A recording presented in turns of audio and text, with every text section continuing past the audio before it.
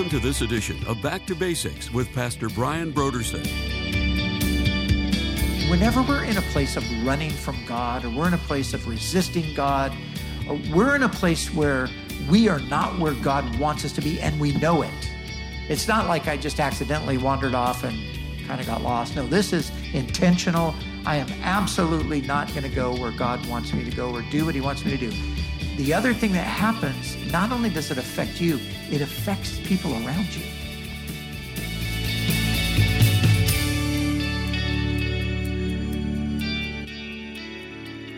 Today on Back to Basics, Pastor Brian continues his study through the books of the Old Testament prophets. Join us as Pastor Brian concludes his teaching on Jonah chapters 1 through 2.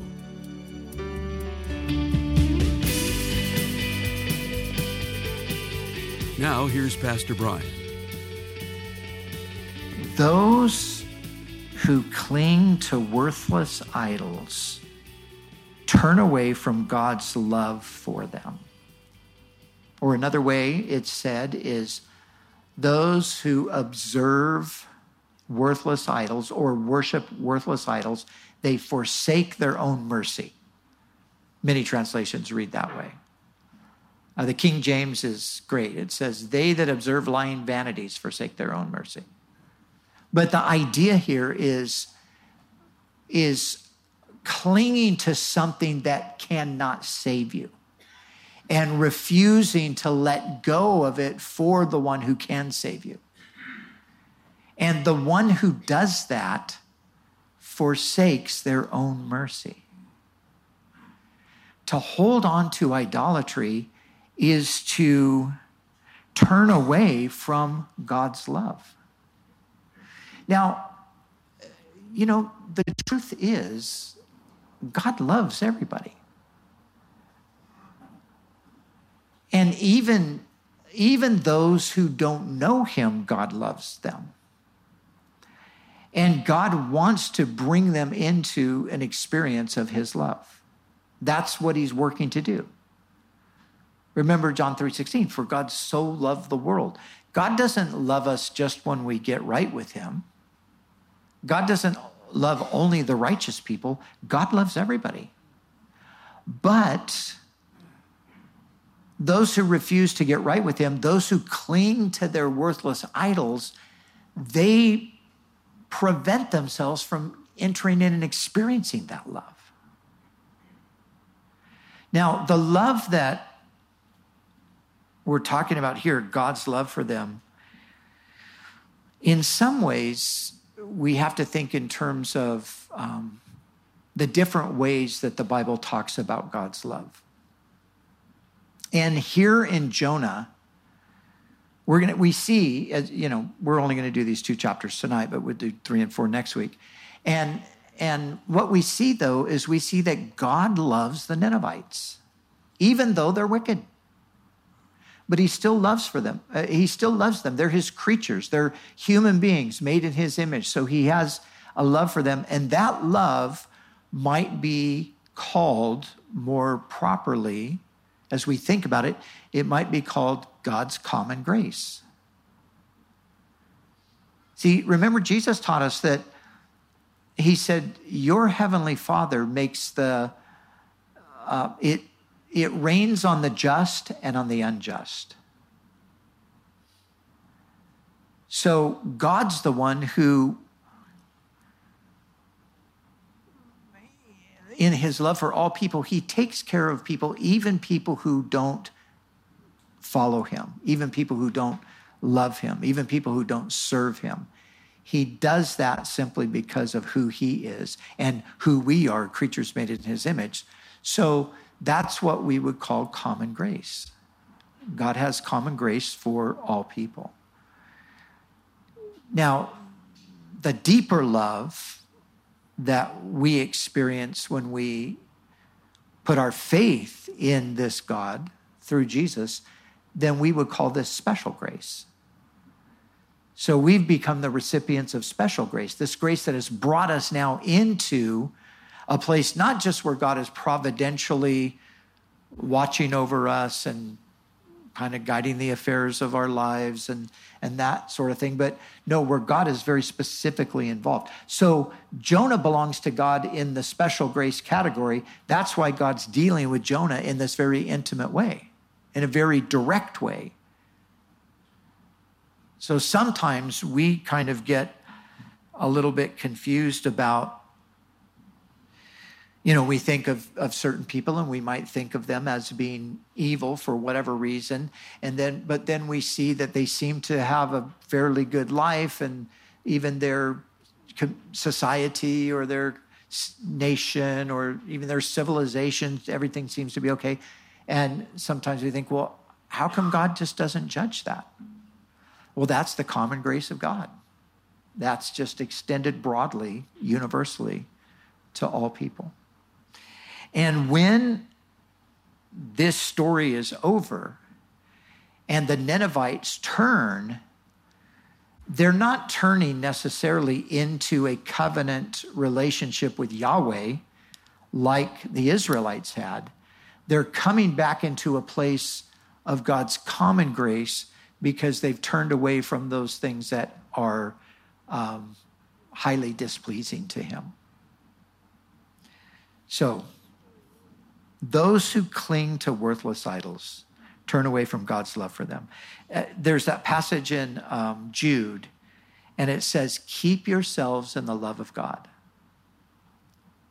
Keep yourselves in the love of God. So God loves us, but we can put ourselves outside sometimes of that place where we're experiencing God's love. It's not that he stopped loving us. You think of a parent who has a child that they deeply love. They deeply love this child, but this child has made choices to say, I do not want your interference in my life. I don't want you trying to tell me what to do. I don't want any benefits from you or any blessings. I don't want you anywhere near me. I'm out of your life. Now, any parent that's ever happened to, any good parent, any person who's normal, is heartbroken because they deeply love that child. But the problem is the love they have for that child, they cannot bestow it upon them because it's not allowed. And so that's what happens with God too. Keep yourselves in the love of God means keep yourself in that place where God can keep doing all that he wants to do. Don't put yourself outside of the blessing of God through disobedience to God. That's what we can even do that as Christians. We're still in the covenant relationship, but we can put ourselves outside of the blessing because we've decided to live our own way, do our own thing, and ignore what God has told us to do and how he's called us to live. And in doing that, we turn away from God's love, or we turn away from the blessing or the mercy. And in doing that, what we're doing is we're clinging to worthless idols. Worthless idols. Idols are anything that takes our heart's affection and becomes the main thing that we're living for. And anything that becomes that, no matter how good it might even be in and of itself, when a good thing becomes the main thing, then it becomes an idol and it becomes a detriment to us. Because idols are worthless. They cannot do what they promise to do. They can never deliver on their promises. They can never bring the happiness, the fulfillment, the contentment. They can't bring any of those things to us. They're worthless. They look good on the outside, and as long as things are going all right, they seem okay because, hey, everything's going good. Maybe my idol's even helping everything go good. But once things start spiraling downward, you can cry to that idol all you want, and it can't do anything for you. And Jonah, he's clinging to a worthless idol. He's talking about himself.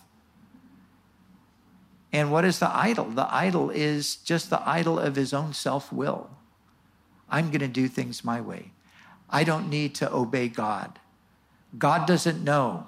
I know better than he does. And in doing that, he sets himself up as the authority over God, and he brings himself to the edge of destruction. But God delivers him, has mercy on him. But I, with shouts of grateful praise, will sacrifice to you. What I have vowed, I will make good. I will say salvation comes from the Lord. So all of this is going on. He's crying out, repenting, acknowledging his own sinfulness, promising to sacrifice to the Lord. Verse 10, and the Lord commanded the fish, and it vomited Jonah out onto dry land. Now look. Then the word of the Lord came to Jonah a second time. Go to the great city of Nineveh and proclaim to it the message I give you. So right back to square one. You know, God has his way of bringing us to where he needs us to be, even if we are kicking and screaming, even if we're resisting, even if we are trying to run away. He will track us down. And then we end up right back where we started. Wasted a bunch of time. And now here we go again. Go to Nineveh.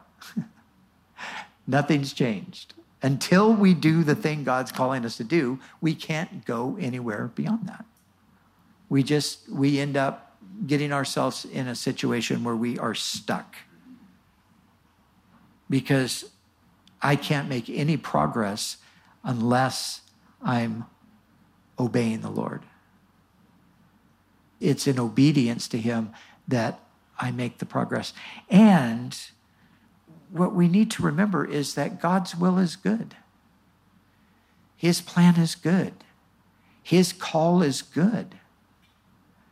And even if sometimes we don't think so, or we don't understand it, or we question, well, why this? And I don't necessarily want to do that. And Lord, how about this instead of that? Anybody ever do anything like that? I've done that before. And you just find that God just, depending on how you actually react, he will deal with things differently with each and every one of us. But he's going to bring us back around to that place of saying, okay, this is what we're doing.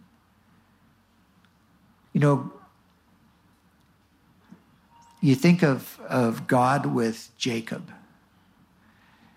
And the thing about Jacob that I think is just the great truth of Jacob's life until this particular moment is that Jacob was a man who truly loved God. Jacob was a man who wanted the will of God. He wanted those promises of God. He wanted to be in that covenant relationship with God. He wanted the will of God, but he did not want to do it the way it had to be done. So we can be people who, I want the will of God, but I just don't want the way of God. But here's the truth. You can't get into the will of God unless you go the way of God. And Jacob learned that the hard way. And remember the story of Jacob finally coming to a complete end of himself. He's been in Paddan Aram. He's been with his father-in-law, Laban. Laban has taken advantage of him over and over and over again. And God has vindicated Jacob. And then finally, Jacob's going to leave and he's going to go back to his own family. And just to remind you, when he left his family, he left under threat of death from his brother Esau, who he had deceived and stolen the birthright.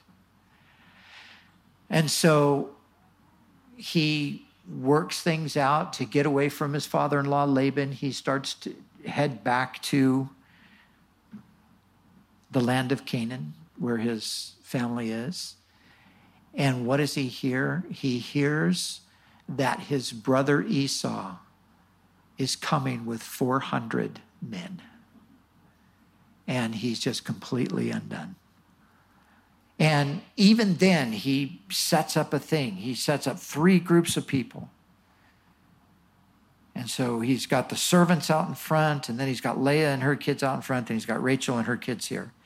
And so Esau, in Jacob's mind, it's like, okay, maybe I can appease him with the servants. But if not the servants, then Leah and the children. That will appease him. And then if not, Rachel. And then, Jacob is the guy who's always going to have a backup plan.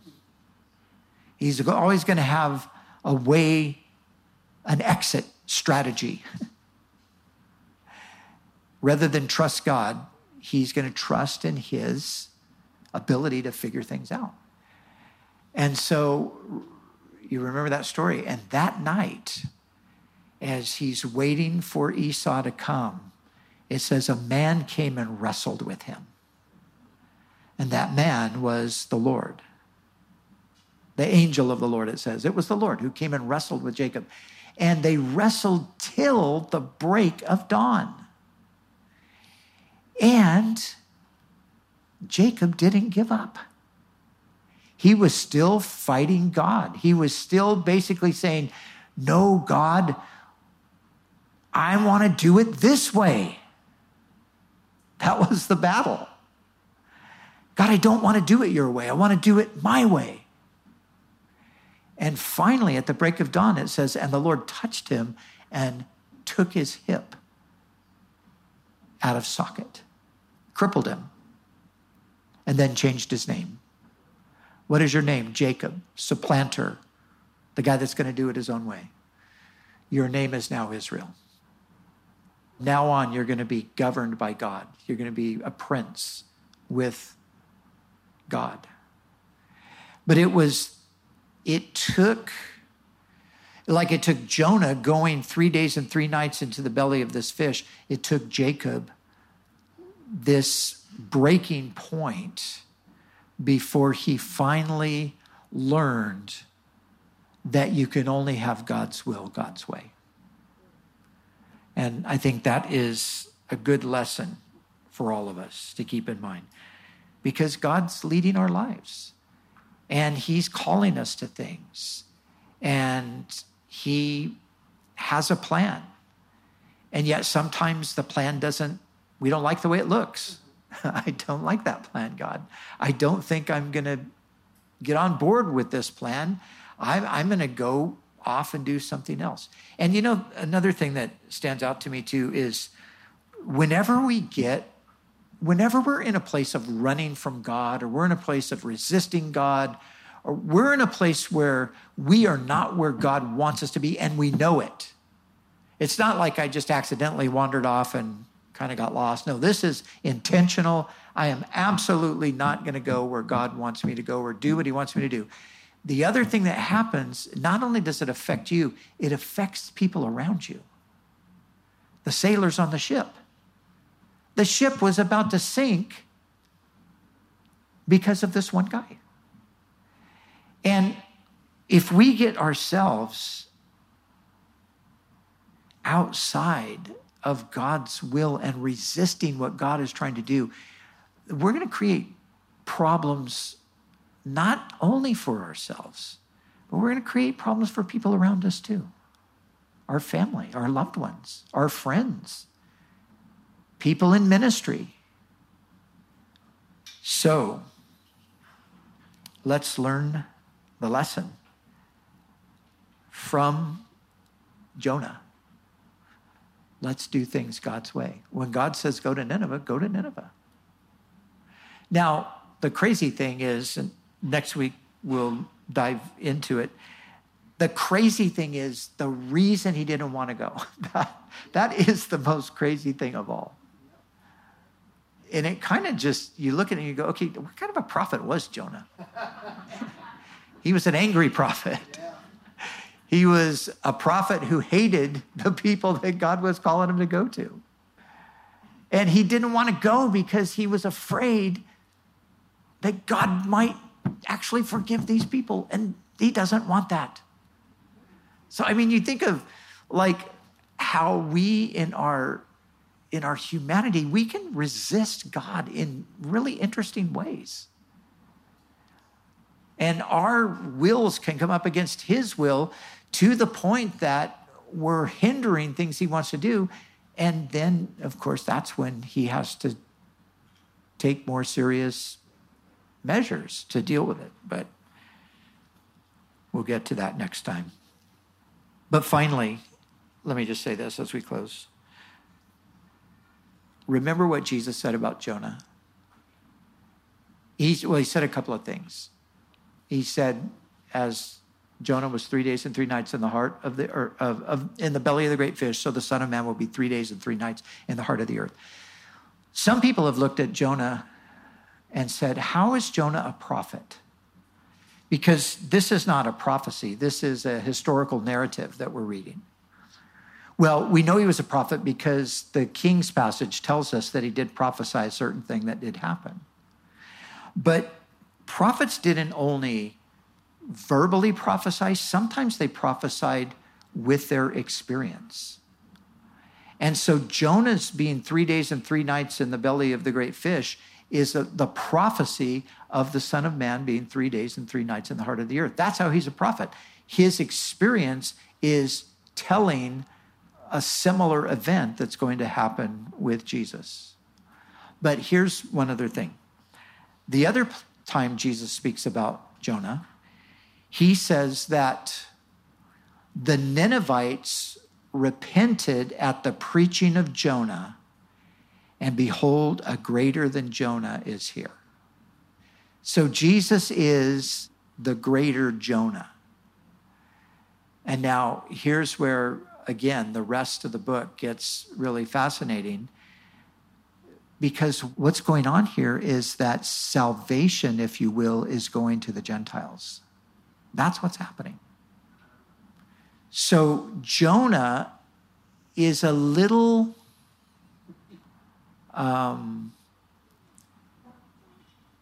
he's like a glimpse of Christ and what he would do, in that he goes to the wicked pagan nation, and through him, God spares them. A greater than Jonah is here. Through the act of Jesus on the cross, his dying for the sins of the world and his rising from the dead, God's mercy and grace goes out to all the world. All the nations can now be brought in and have a relationship with God.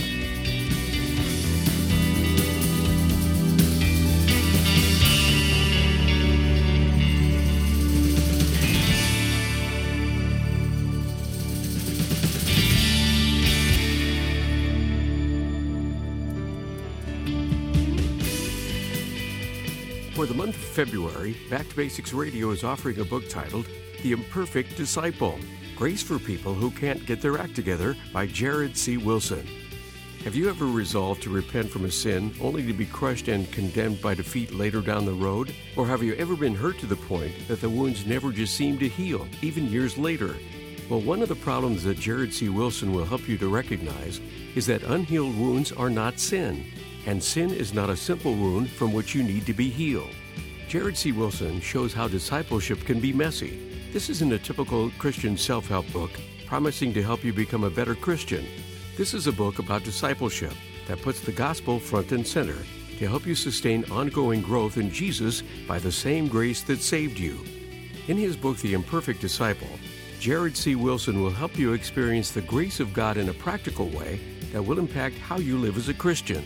Today is the day to finally learn how to live in the grace of God. Learn today about God's transforming grace.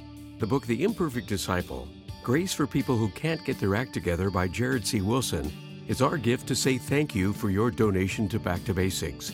So we encourage you to call us right now at 1-800-733-6443 or visit us online at backtobasicsradio.com. We'd also like to remind you that all of our other resources are waiting for you at backtobasicsradio.com or by calling our request line at 1-800-733-6443. That's 1-800-733-6443. Our desire is to encourage you in your daily walk with God. We'll continue tomorrow with more valuable insights from Pastor Brian as we study together in the book of Jonah.